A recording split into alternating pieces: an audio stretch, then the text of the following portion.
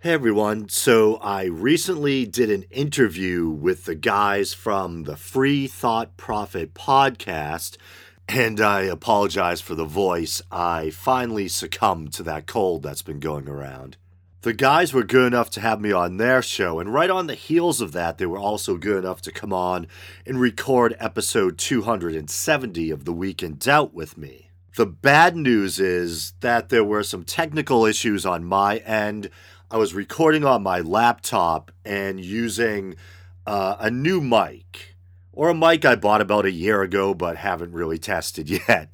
And unfortunately, my volume levels are very, very low. So I had to take the file into iMovie, isolate all my parts, and pump up the volume, as they say, to about 400%, just so I'm audible enough. But I think it's more important that you can hear what they have to say, since they were my guests and they're the ones supplying the answers. To be honest, this could probably go through one more round of editing, but I'm trying to get out to you guys as quickly as possible. It's now Monday, and I usually like to get a new episode out by at least Sunday. And you might catch the tail end of a conversation I called where we're kind of geeking out about 70s Japanese robot shows. And so you might catch a little bit about Transor Z, etc. And that goes into another geek out conversation about Conan and the Lord of the Rings, etc. Hopefully, you guys don't mind. I'm sure at least some of you guys out there will probably appreciate that stuff.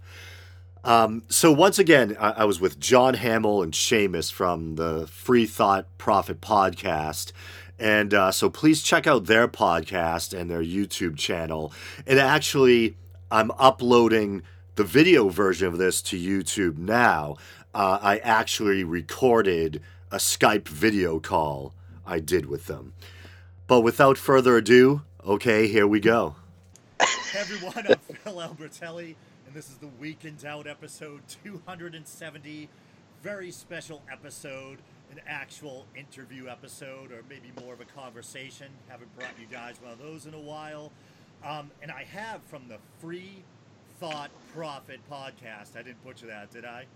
No, Nope. no, you're good. I have John Hamill, all the way from Ireland, and I have You just go by Seamus? Yeah. The one and only Seamus, which is a conspicuously Irish name as well. And I just finished recording an episode of their podcast with them. They're very gracious to have me on. We talked about nuclear war and Satanism and Krampus. It was a very dark yet festive and enjoyable chat. And I hate the word chat. Don't know why I just used it.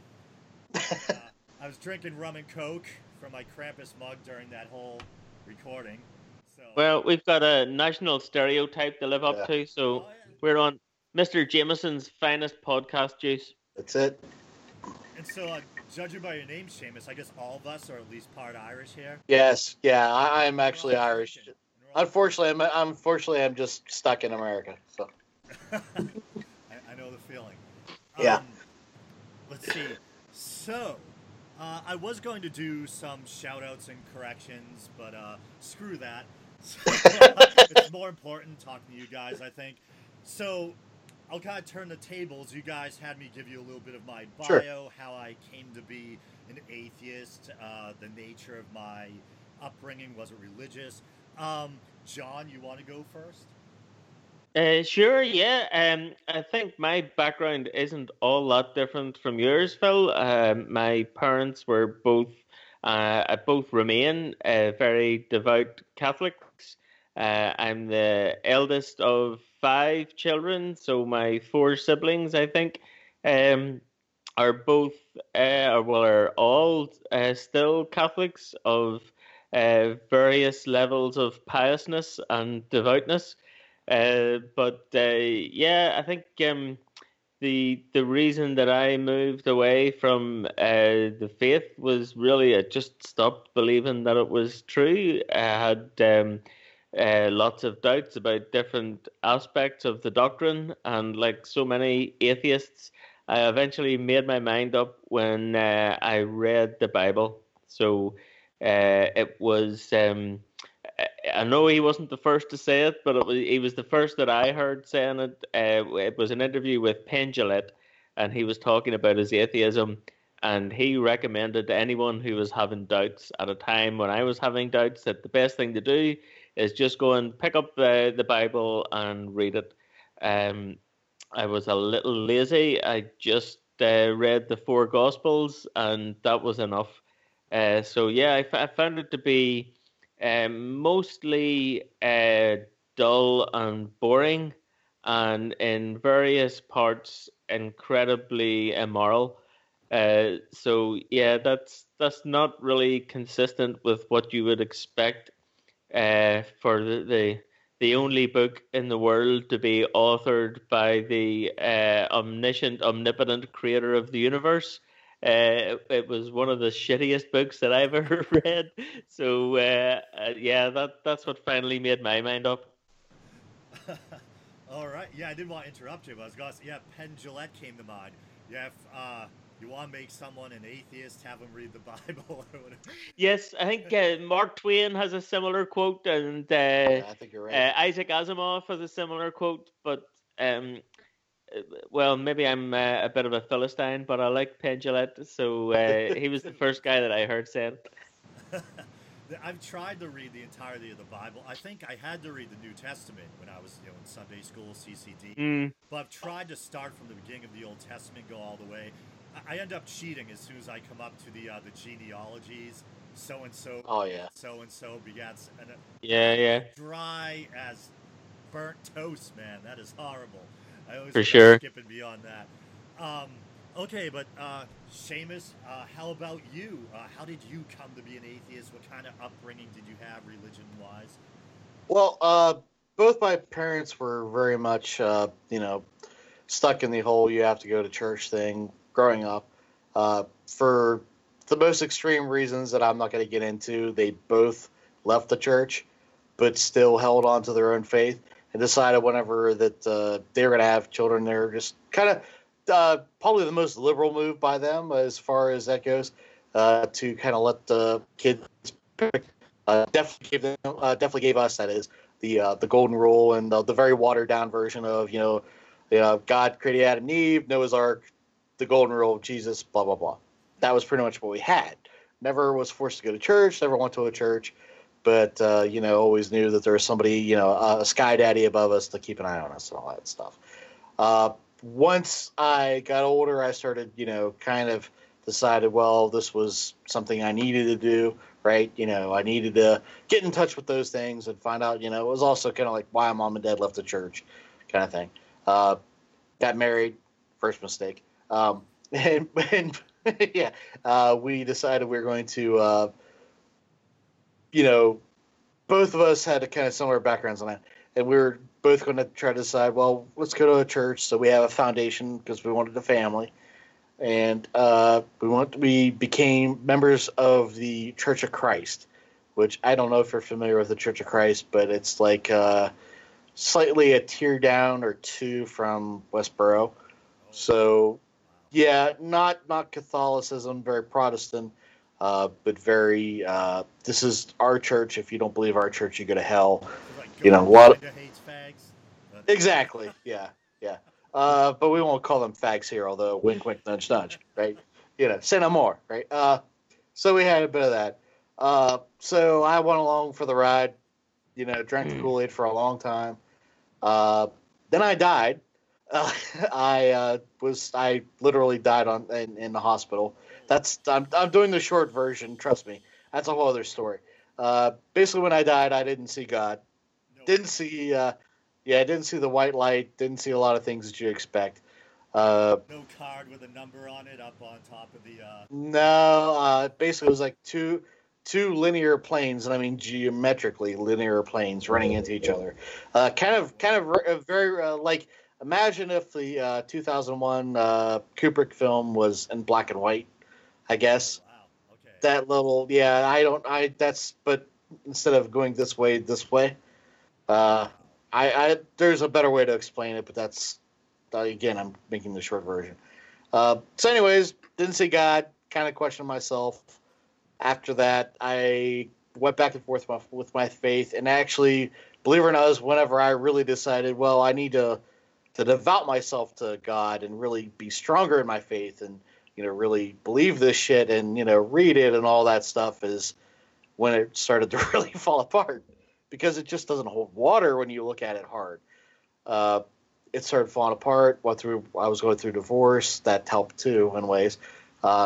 Anyways, again, like John, read the Bible, and whenever I'm reading the Bible, I came across a film called "The God That Wasn't There," which featured the mythicists that we know, Price and Carrier. I don't think Fitzgerald was in that film.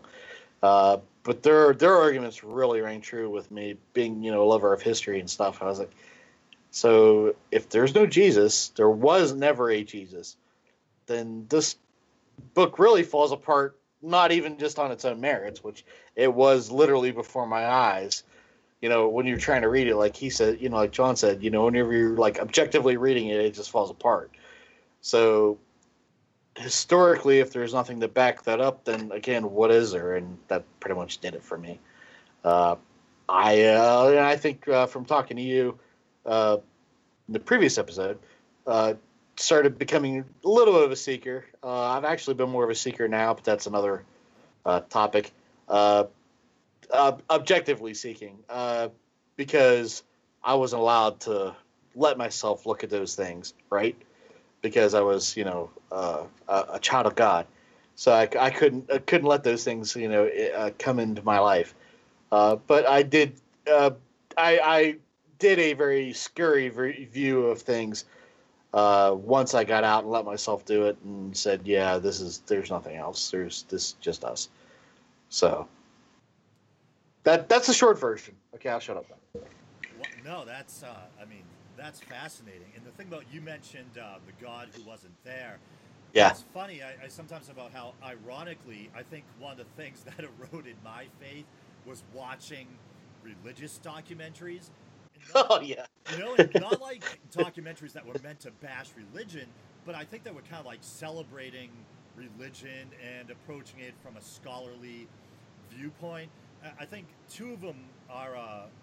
Frontline had a great special called "From Jesus to Christ: The First Christians." It was like a 4-part series, and then there was another one called "Christianity: The First 1,000 Years," followed by "The Second 1,000 Years." And they had people like Dominic Crossan and people like that in there.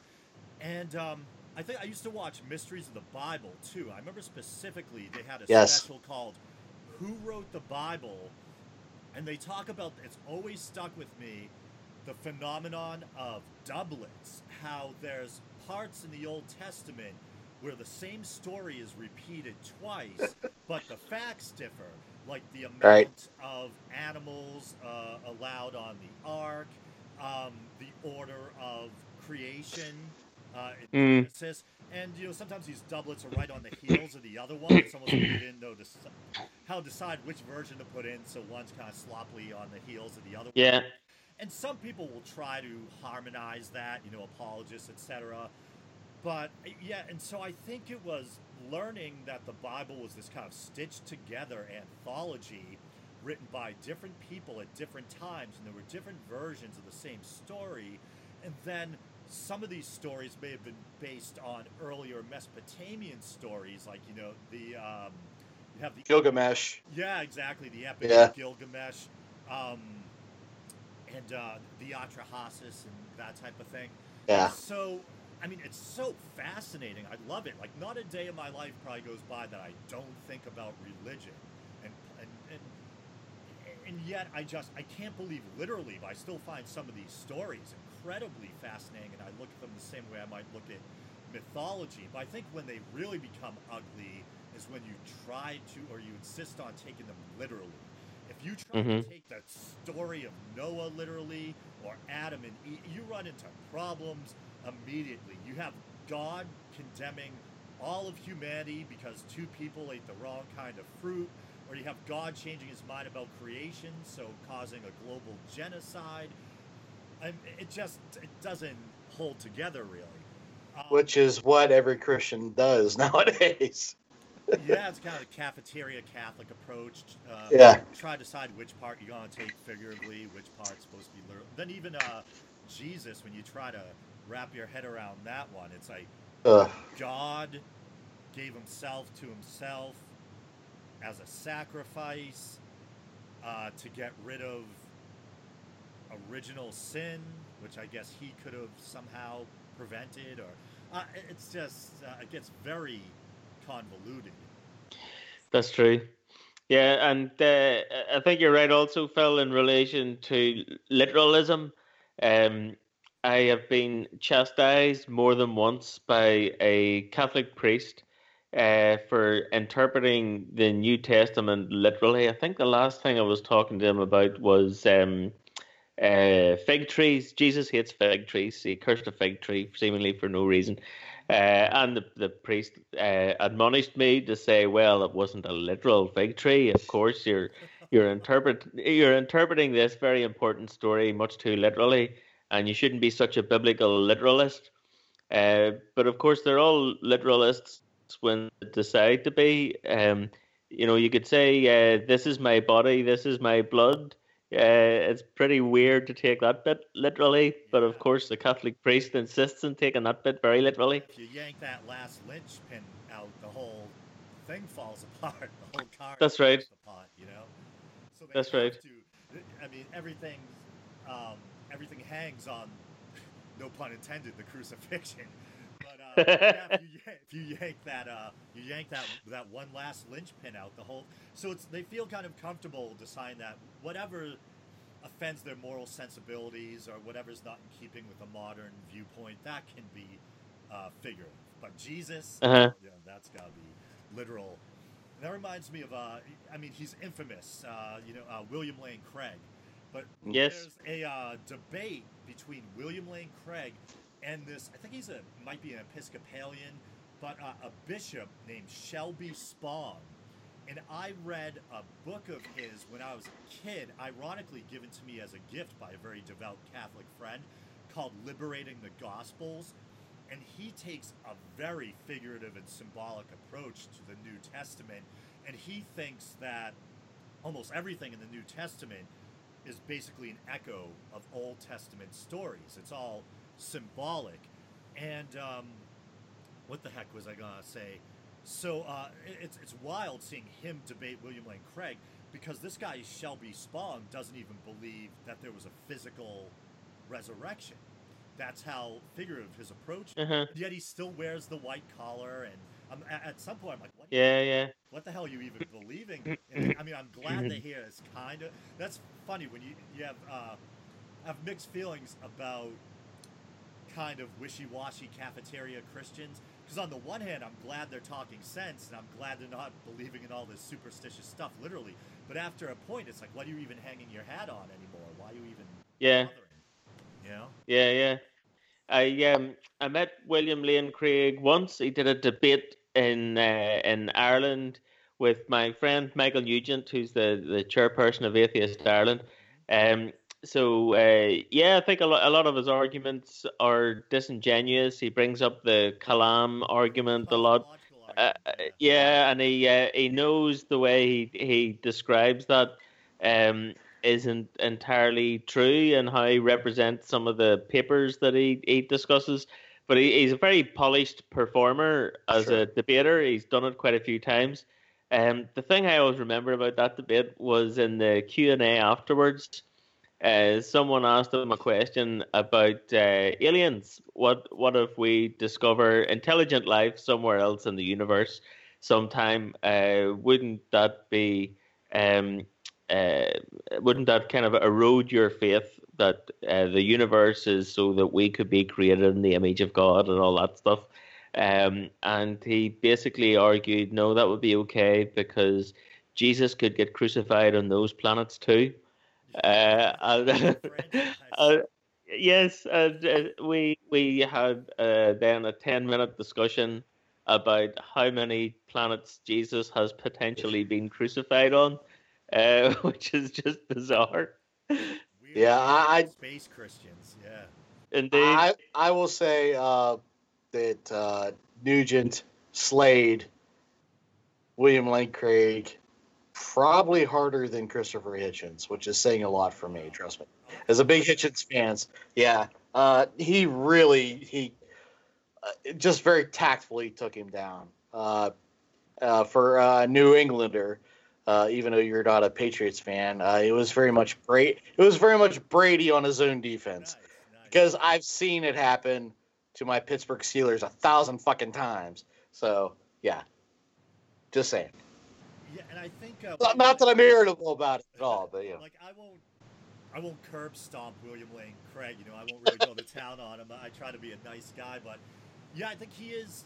I think he is intellectually dishonest. Whether or not he knows how intellectually dishonest he's being, I don't know. I feel like he really does view himself as a champion of the faith, and I think he is a believer, but somehow justifies using sophistry and all these kind of rhetorical tools to try to reach the end goal, even if it's acts of I quite agree. And he's extremely popular within the faith community. His books sell extremely well. I know at the debate that I was at, the vast majority of people who turned up to see William Lane Craig. So he's an incredibly popular guy.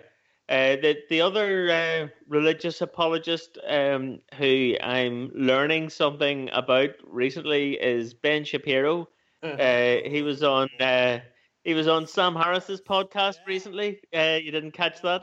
No, well, I was gonna say, I'll probably say screw the news story. Something about how we might rip on news stories, because this is something I wanted to talk to you guys about, actually. Okay. A good friend and listener of the show, and I say that all the time about my listeners. I call them friends and listeners, and I sincerely mean that about the listeners who reach out to me, constantly give me feedback, interact with me.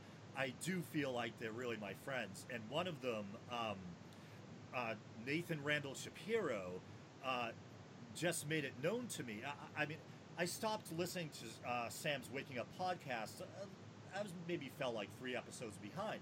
And he said, "Did you see the debate between Sam Harris and Ben Shapiro on religion?" And I'm like, "What? Really?" So I went and listened to it, and Ben Shapiro has a huge YouTube presence, and I'm a YouTube junkie. So I mean, he's infinite. I know who Ben Shapiro is, and I thought my impression was that both Weinstein and Shapiro a couple of times knocked Harris back on his heels or cornered him, but not because they were factually right, but because of the kind of the aggressive nature of their debating style or whatever. Yeah. And I think Sam Harris is laid back, pretty nice, like mild-mannered guy. All that. But so I thought there was a few times when they kind of made him look bad, but not because they were right.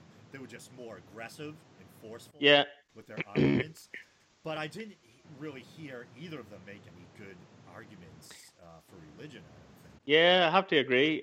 So actually, let's come back to that discussion. But if you don't mind, could I ask you a question about podcasting in general, Phil? Sure. So Sam Harris has brought something up which relates exactly to the point that you were just making, and it's something that Seamus and I discussed before, which is to what degree are you, if you have a guest and you're having a discussion, to what degree are you supposed to kind of ask questions and like let listeners make their own minds up? Or if somebody says something batshit crazy, at what point do you jump in and aggressively point out exactly how crazy this person really is? So Sam Harris has talked a few times, and he mentioned it before the Shapiro article, the piece you might have picked up. He's trying to walk the line between, how many things do I let slide just because, hey, I'm the host? And at what point do you jump in and argue? Because I remember Dan Arrell we had on Seamus, and I think we disagreed with an awful lot of what Dan Arrell had to say. Who was the author, the doctor that was a Christian with the scientism? Yes, I can't remember his name as well. Does he write for Patheos? I'm not sure. Yes, Dan Arrell, he was one of the advocates of punching Nazis. Antifa. Yes, There he's is a an Antifa guy. Yeah. Yeah, so Christ, no pun intended. yeah, so we had that discussion at the time, Seamus. So at what point do you ask questions and let your guest talk? And I think sometimes it's a good idea to let them talk because the more they do, the more they kind of hang themselves. So you can just give them some rope. Yeah. But yeah, I find it difficult sometimes, Phil. Have you ever come across that dilemma? Well, I've only done a handful of interviews, and I Mm, actually got kind of chastised or scolded by listeners because I tend to be an enthusiastic, easily excited guy when I'm talking about things I'm passionate about, type of guy, and I can be huh? long-winded. And so I kept hearing the complaint that you're kind of monopolizing the conversation, or maybe too eager or quick to butt in when you think of something you want to say. Uh-huh. Speaking with you guys today, I've been very careful to try to let you go and just out a sense of courtesy, let you guys finish your thoughts and not step all over you. And Mm-hmm. I think, and then also, there's time constraints, thinking about how sidetracked you want to get. Like, I know you guys, Seamus rather, brought up the God that wasn't there and mythicism. And Yeah. I might have a couple little issues with, like, the God that wasn't there, or with, like, zeitgeist, which I've criticized in the past, or Oh yeah. Acharia S, Acharia S, whatever her name is. So, like, I'm on the fence about mythicism. I could easily believe that there was a real dude who got crucified, as many people did, and then they, his followers kind of came up with some story to deal with the fact that their Messiah was a failed Messiah, and, or maybe a composite figure based on different historical figures. Or I can also easily believe that this was based on neighboring traditions and myths. Life. Oh, go ahead. I'm sorry. I was gonna say, or it could be based on the life of Brian. Yeah. No, Right. yeah, me too. I could go either way. I can see both arguments being valid, either based on pre-existing or neighboring myths, like all the different dying and rising gods, or that there may have been a historical guy, but I don't think even if there was that he walked on water or multiplied loaves and Mm, fishes. And but I found the approach with some people like Acharya S and Zeitgeist to be a little intellectually dishonest, and they kind of push the envelope too far and try to make connections where they aren't, where they're Sure. almost redefining Horus and other mythological figures to fit in the mold of Christ. There's plenty of dying and rising gods. You don't got to do that. Right. You know what I mean?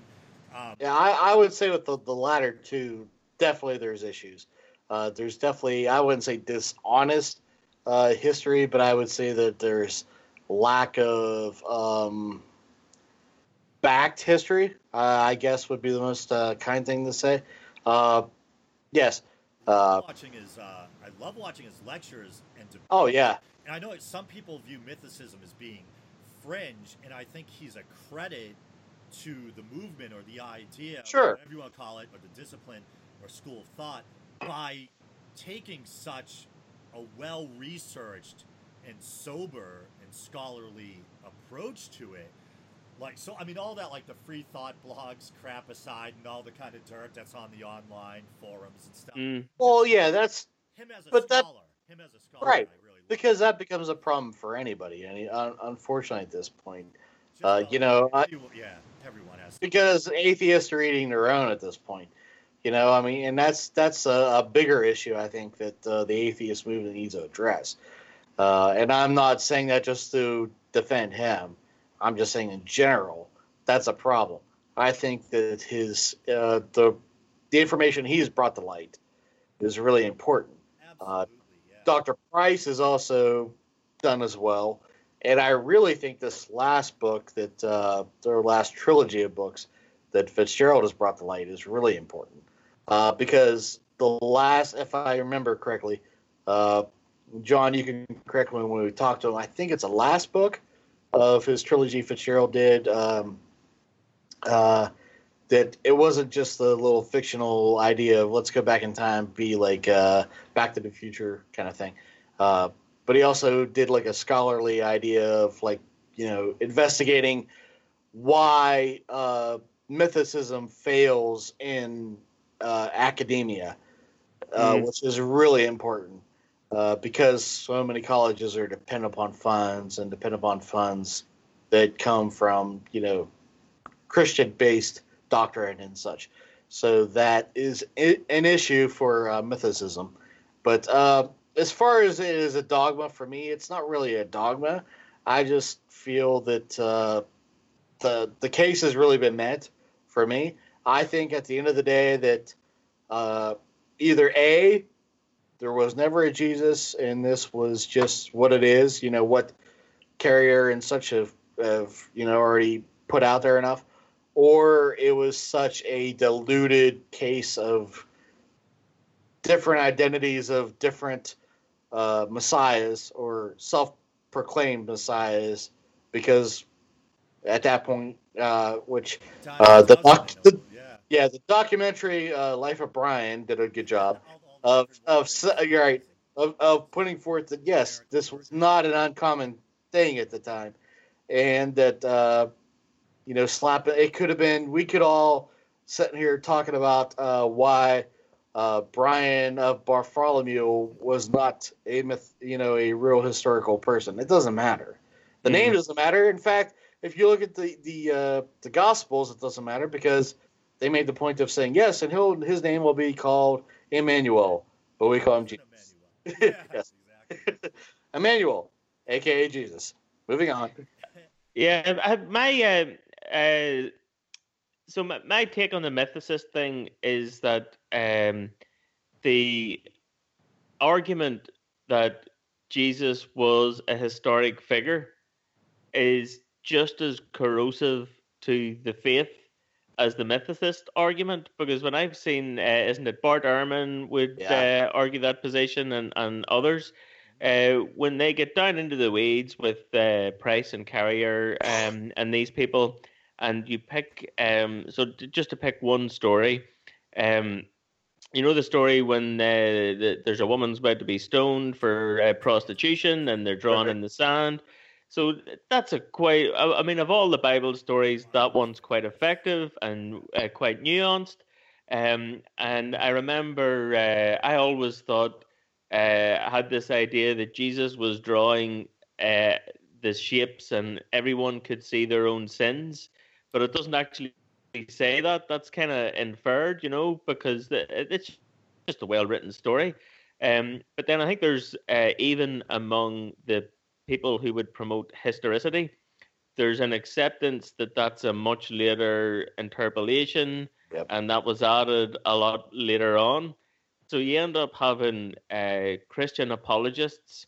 I remember seeing one argument along the lines of that this was a Catholic apologist arguing that yes, this story was historically accurate. It really did happen. It wasn't in the first versions of the Gospels. It was added later during medieval times when the Holy Spirit inspired some medieval person to add this in. And at that point, when the people defending historicity are asked to defend the Gospels based on the actual historic evidence, even if you don't accept the mythicist position, forcing the apologists to do that can be just as corrosive as convincing someone of the mythicist position. That's, I mean, from having read and watched all the debates, that's my lasting impression from it. Yeah, and I was going to say one thing in kind of defense of Carrier and mythicism. One thing that I find fascinating, I've wanted to devote a whole episode to, but haven't got around to it yet.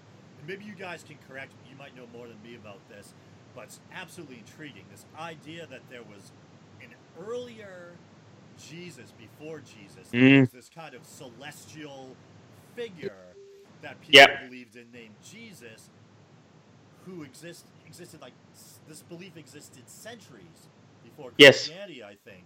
And it might have something to do with that whole the drama in the heavens that unfolds, this whole kind of celestial or cosmic drama. Yes. Have crucifixion in space or something. I think it was very ambiguous. I don't remember Jesus' name being officially, and that it was carried like throughout different sects in different regions, and that it was a sacrificial deity that was a celestial being that was kind of like the moon going into the sun as a sacrifice every night to keep us all alive, kind of thing. And then it eventually grew into this something more. And then it was like kind of like a Passover thing, Passover, not literally, as in, generational. That you would add something on to this idea. Well, not only does he fade into the sun, but he also kept so and so from getting killed. It was like that was my understanding of that kind of adoption of it. So yeah, and you can also make the argument that essentially Paul was a mythicist. So weren't Paul's letters written before the Gospels, and Paul doesn't really talk about a historical Jesus who was an actual person who walked the earth. Right. He is describing a celestial Jesus. And I think, isn't it a somewhat mainstream belief that the Pauline letters predate the Gospels or something like that? Yes, yes. Yeah. That's right. And then there was Docetism, the belief that Jesus wasn't even a corporeal being or didn't die physically. Very strange stuff, and that kind of ties into Gnosticism, which I'm absolutely fascinated with. If I was ever to become a Christian again, I'd want to be a Gnostic. I'd probably either be a Gnostic, a non-theistic Satanist, or a Buddhist. I don't know, but fascinated by Gnosticism. Buddhism is definitely more interesting than Christianity, if you ask me at this point. So, or I remember when we talked with Robert Price one time, Seamus, I was telling him that I know one person who's a Marcionite. Yeah, that's right. So there's yes, Marcion was he believed that not in the Trinity, that Jesus was God and Jesus came to earth, but that dude has got nothing to do with Yahweh and the Old Testament guy. Yeah. That's right. It's kind of like that Gnostic concept of the demiurge, that the God who created this world was like a corrupt and evil kind of imposter God, and that the real true God lies beyond that, and all matter is evil. That's right. Yes. Yeah. But at least it has some logic to it, I mean, it's pretty difficult to reconcile, as Robert Price would say, Jesus meek and mild with the Yahweh who smites people at the drop of a hat. So if you believe in the Trinity, Jesus did that. Jesus drowned the whole world apart from Noah. So yeah, it's pretty difficult to reconcile them. So Marcion had something going for him. Yeah, I kind of lean. God makes sense, and it doesn't pin the blame on us either. I kind of go a little further with the H.P. Lovecraft view of kind of like a floating blob, doter, Donald Trump-esque, floating out in space, just farting existence into the void, and here we are. Oh man. I'm a huge Lovecraft fan. I did an episode on the Necronomicon around this past Halloween, and I was delighted when I first found out that Robert M. Price is a huge Lovecraft. Oh yeah. Yes. Have you talked to Price? I've never interviewed. Oh, you got to talk. I mean, he's a wonderful person. I mean, there's a huge gap between me and him and John as far as politically, because that's unfortunate. And we whenever we talk to the guys on Mythicism Milwaukee, we talked about that at length, and it's unfortunate that people want to take that, because somebody. I mean, really, I don't think it was so much. I love Donald Trump. I was like, as far as Price goes, it was more, I fucking hate Hillary. Right. Well, I'm on board with you there, brother. I don't like him or her either, but that doesn't mean I'm gonna embrace him. So I mean, there was a little bit of vibe, but he's still just as a scholar, I don't think. I mean, he's one of those people that, other scholars he's probably forgotten more than I'll ever know. You know what I mean?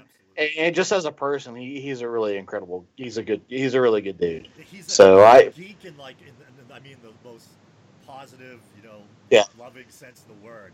He's an Yes. awesome geek. Just yes, he is. big wonderful teddy bear of a guy who knows just a vast repository of information. It's unbelievable. And probably the for me anyways the best episode, and it might be the best episode as far as we've done, John, is we did a tie-in between religion and comic books, and it was just a back and forth and just just a bunch of just like like I mean literally like it got to like I don't know John was like looking at me and Robert like you guys are two little kids just crawling on the floor because I mean it was just like that kind of like adjuration of oh this is great, you know what I'm talking about, because for I mean to the millennials out there, you don't understand, okay? You couldn't talk about X-Men, you couldn't talk about Spider-Man, you couldn't talk about Iron Man in high school and stuff without people looking at you like do you really want to get your ass kicked right now, because that wasn't cool, dude. Okay, growing up, that was what I was into. I mean, literally subdivisions, Rush.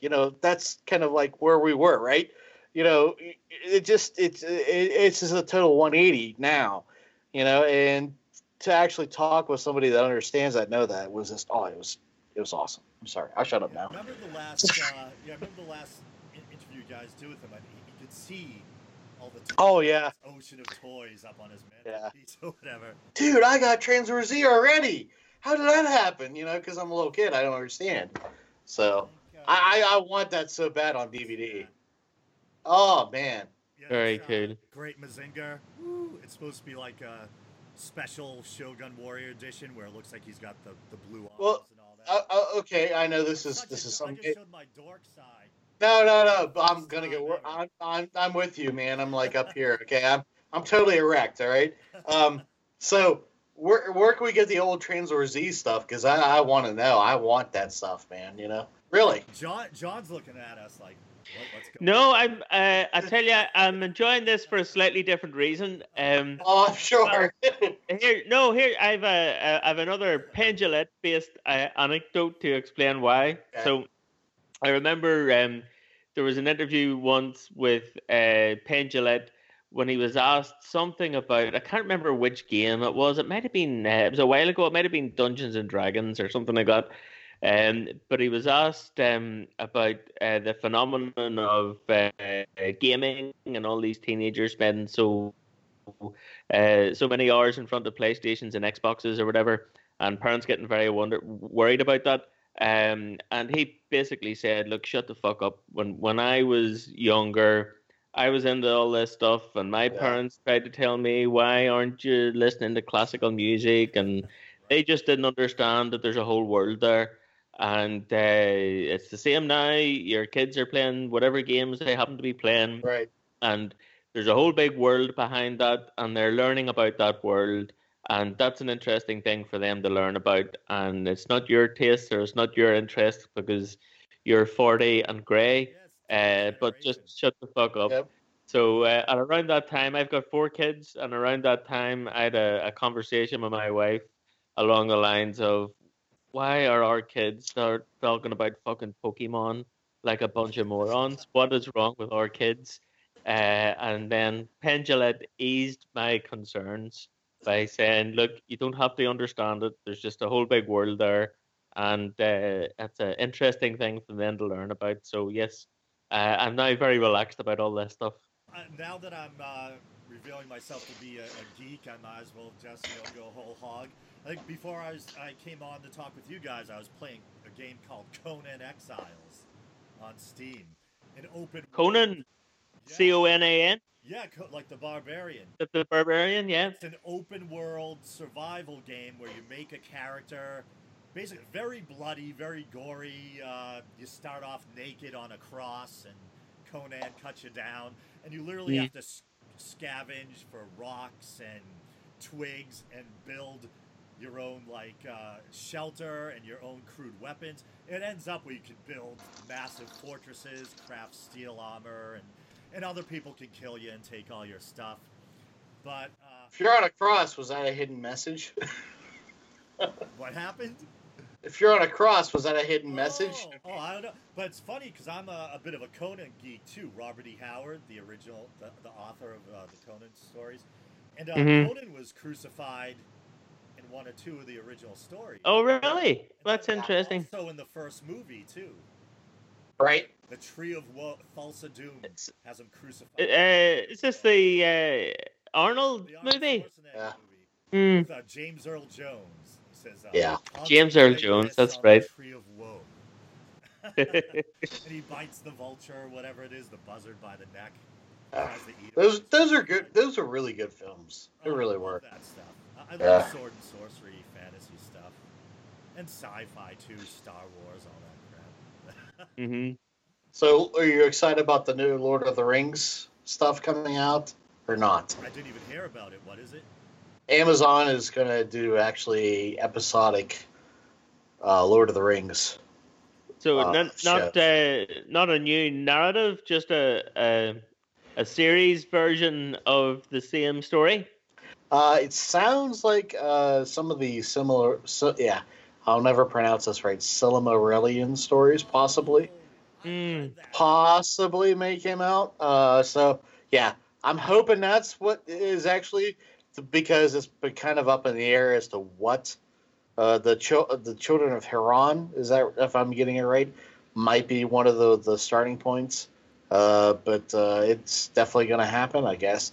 I know that there's been a little bit of playback between the estate of Tolkien.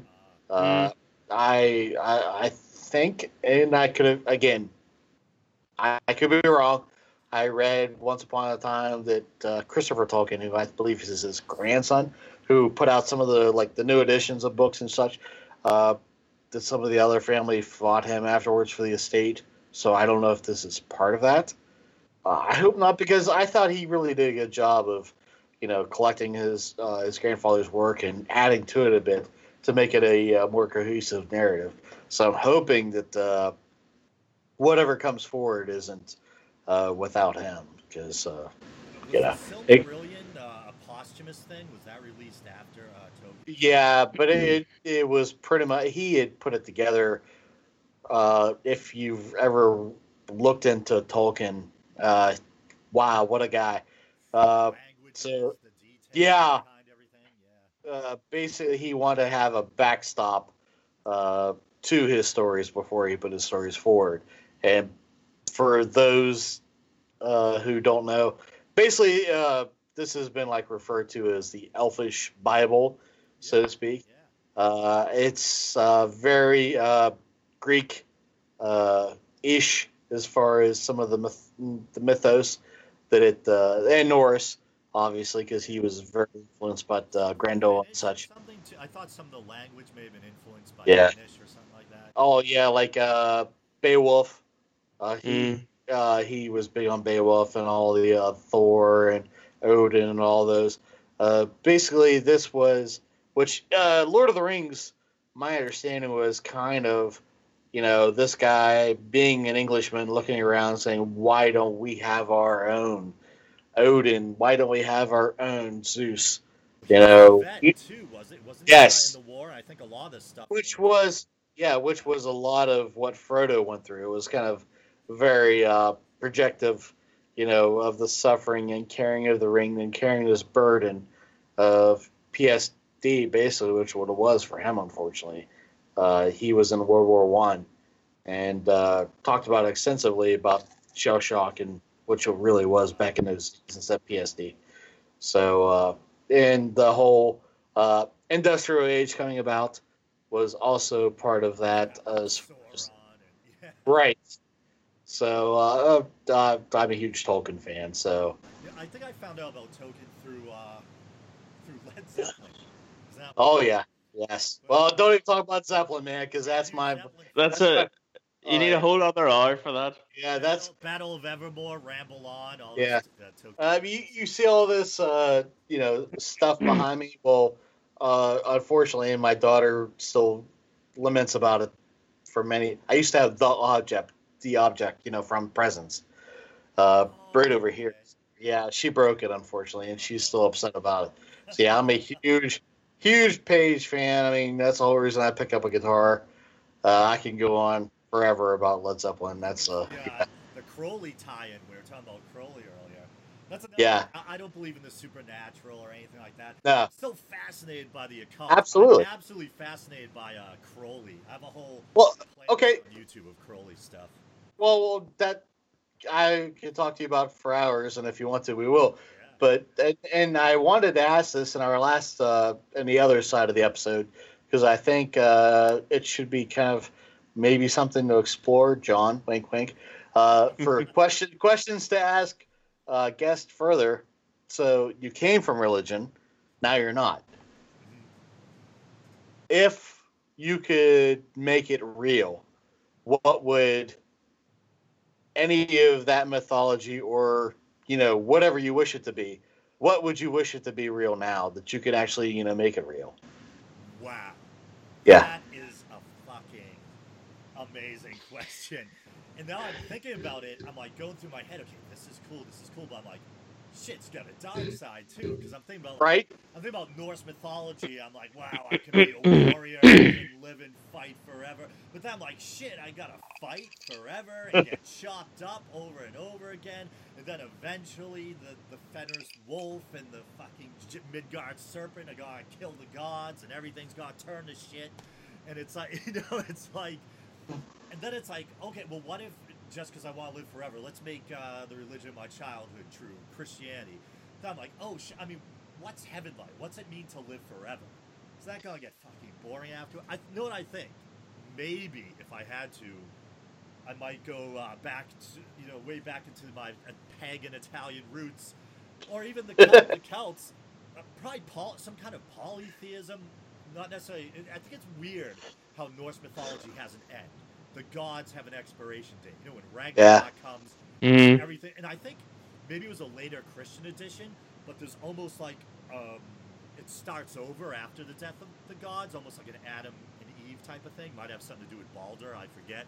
But what I love about like the ancient classical religion or whatever, about Roman Greek pantheon, is it's so colorful and diverse, and there's a god for like everything, and the gods also are very human. And I think maybe it might be the Greco-Roman gods. Maybe I have a special affinity for Dionysus.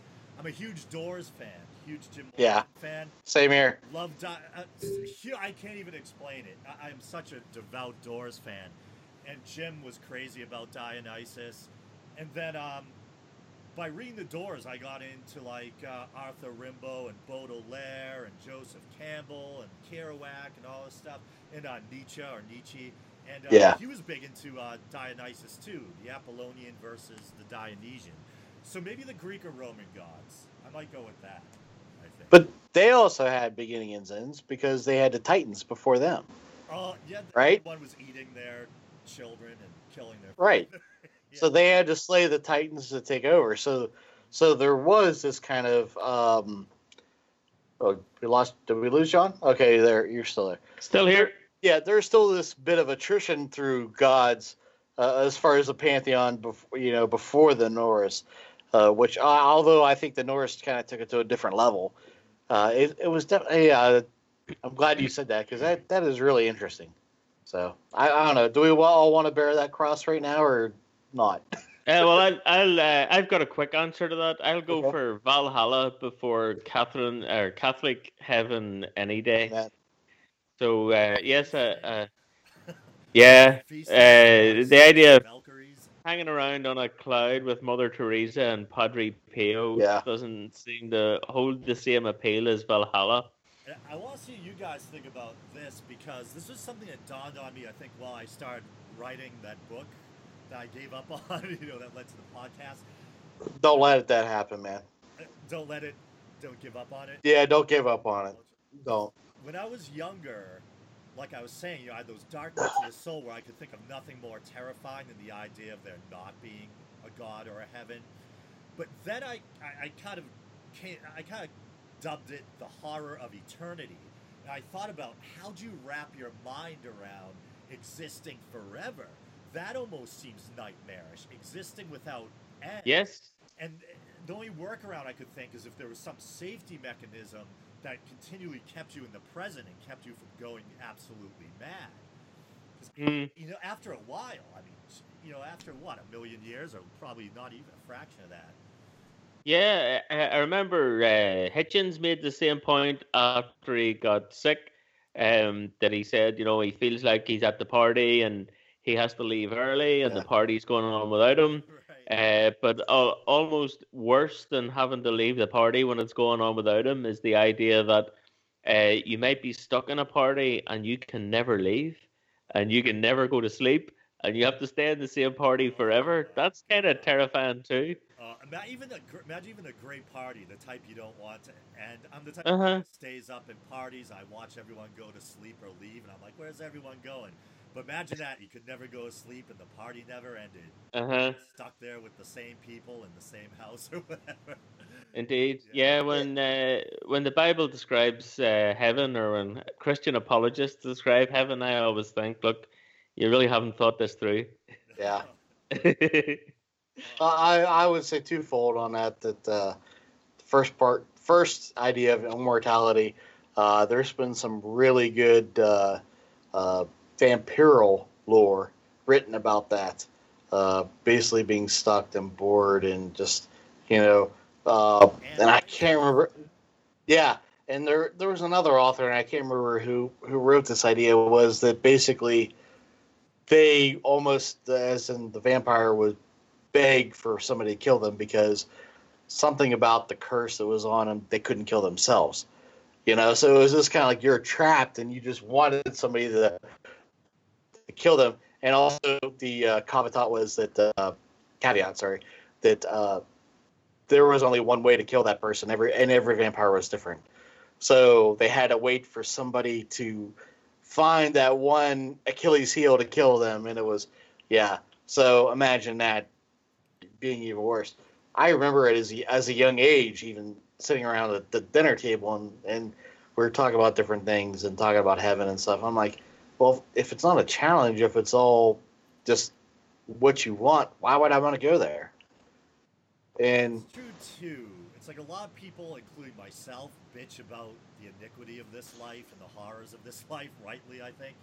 But I do think there's something to the idea that suffering lets you draw a contrast to not suffering. You know what I yeah, mean? Like it lets you appreciate the good more. I think there is hmm to that, even though I am one of those people who will use the argument of the existence of evil is one of the reasons why I doubt the existence of a benign creator or whatever. I For sure. can't really jive or reconcile tsunamis and birth defects and all that with a loving God. Yep. Can you I guys quite still hear agree. me? You can still hear me? yeah. We Yes, can can hear you well, Phil. video froze a bit, but we can hear you. Got a little max headroom on you? That's all right. I'm spilling rum and coke all over myself. It's okay. I'm getting a bit saucy. If you drink whiskey, it'd be easier. Probably. I do drink whiskey. So probably Jack Daniels and Captain Morgan are probably my two favorite We won't hold that against you. things. Well, you don't want to know some of the stuff I drink. I'll go to parties and I'll drink shit that would just make you want to shame me for all eternity. Fucking Mike's hard lemonade and fucking. I don't even want to say some of the stuff. I've had like female friends tell me I drink like a girl. Some of the stuff I'll drink in like parties. I was gonna say, if you want to check your Mad card, that's fine. It's all right. I mean, that and the fact that I'm not into sports. I mean, it's not looking good. And the fact, but I got the construction thing. That's true. I am painfully straight. So I guess it's kind of like a Fraser Crane thing. I'm kind of like this weird. Well, you're just one of the guys from YMCA. That's all. Oh damn! Am I the Indian or which one am I? No, you're the construction worker. Oh, that's right. What the hell is wrong with me? Did he have a stash? I don't know how I'd look at a stash. too, and I like to read, but It's okay. I don't understand why having some sort of interest in literature and other things makes you gay. Yeah, that makes you gay. And there's You know, plenty of gay dudes who are in the sports, and there's gay Right. sports players, so you never know. right? And again, I don't take offense to it. I have friends and very close family that are gay. I'm very So- I have a close family member who's gay too. I'm very pro-gay, very pro-LGBT Yeah. rights. I always get too tired at the end of that acronym to add the Q. They always add the letters, Yeah. Well, that's okay. They'll add another letter tomorrow. That's my argument. It's like, seriously, I mean, at the end of the day, we're gonna have, More It's like, power to you, but what the okay. hell's going on? yeah, the LGBT alphabet. It's just like, really, come on. Can we just 3 letters is fine. Just make it simple. Come on, seriously. It's like as long as So- you're consenting adults, sleep with whoever you want to sleep with, and that's Yes, we can the live with worst that. the worst thing you can do, according to the evangelicals and others, is give somebody an orgasm. Yeah, especially if it's of the same sex. So Yeah. Then, that's another one with the cafeteria Catholicism thing comes in. Oh, the New Testament. This is a new start. We're New Testament people, not Old Testament people. But when it comes to the gays, often you'll find, that's we'll still take a literal interpretation of that or whatever. Yeah. Bring up Leviticus or whatever. But Yeah. yeah, but if you read Leviticus, then let's see, slavery is okay, yeah, and going to Red Lobster is bad. shellfish can't Yeah, mixed fabrics or whatever. right. I So won't have anything said about Leviticus. Oh, look at that. yeah, Which one is Leviticus? What's that exact chapter? It says, I am the Lord thy God, thou shalt not make tattoo marks on thy skin. Oh, that is the best. Yeah. I love that. Oh my god. And then, I think you guys might have been talking about it with Bob Price about. I've always found it fascinating about how it seems like there's these clear rules that seem to be these moral rules. You can't lay with another man, you can't mark your skin, this and that, end of story. But these actually may have been ways that the ancient Jews were trying to differentiate themselves from their pagan neighbors. yeah, I've heard about there may have been gender bending priests and weird fertility cults, and that might be part of the prohibition against homosexuality. So it might not be that they actually thought homosexuality in and of itself is as bad as we interpret them as thinking it is. It could be they were just trying to remove themselves from these neighboring practices. I don't know. I don't know, but still, it's telling you not to do it. Indeed. it's all excuses. That's all it is. Yeah. They just you put it in print, then it's something you can refer to later and say, I wouldn't do that. It's written right here, right? Yeah. I obviously wouldn't do that. So I definitely got a glow. I definitely drank a fair amount of booze. well, that's because you're a newbie to the show. So this is what we do every time. All right, Awesome. step up to the plate. All right. Well, you're my kind of guys, man. I don't think I've ever done an interview without drinking. And in fairness, Seamus, I think we've only had one episode where we listened back afterwards and said, no, we can't put that out. We're just That far was too drunk. Was that me and you both? That was the one- Both, definitely both of us. yeah. It was just incomprehensible. It was a year ago. We did a prediction episode. We're like, yeah, let's do New Year's Eve. We'll make some predictions. All right, but I think what really did it in was it went too long, and the longer it went, the more we drank and the more we didn't make sense. It was really bad. Both of us were like, at first it was like, I think part of that episode was really bad. I think some of those predictions might not turn out to be okay. Yeah, I agree with that part. In fact, I would say that some of that episode might have been a little bit diatribe. It might, been a little bit too much, too much of the same. Yeah. You were drunk. Yeah, I was too. Okay, all right. That's the scary thing about being inebriated. You feel like you're being charming and that you're being, you know, very well spoken or whatever. Then you'll listen back to it. Holy shit, man. But I always have this problem where my tongue goes before my brain. So, like, I can honestly say right now I'm sober. Okay, okay. my tongue though is not. So sometimes it'll catch my hands will too apparently. It'll catch myself up and I sound like I'm drunk, but I'm really not. I can honestly say that my brain is fine. I am not quite inebriated yet. So Yeah, my New England accent always tends to get thicker the more drunk I get. yeah, and the other thing is sometimes John will sound more English, and I'll sound more Irish, and I'll sound more Irish. Drunky you get. So yeah, so it'll kind of like play off each other. So Nice. you know, yeah, it actually works pretty well for me because the chicks dig the Irish accent over the English. So It is a good accent. Once in a while I can do an Irish accent, but it's a 50-50 gamble. Sometimes it comes out like an Indian accent. You never know what I'm That's gonna great. get. It just lilts a little bit, you know, the wrong way, and it is a great accent. Though. I love it. And, so I'm trying to think. I mean, we've been going for over an hour now. I mean, we could talk about one or two more things. It's up to you guys. What do you think? I leave it up to John what we can talk about because he's the one looking at a later time than we are. So Oh, that's true. That's true. Well, could I make a suggestion then?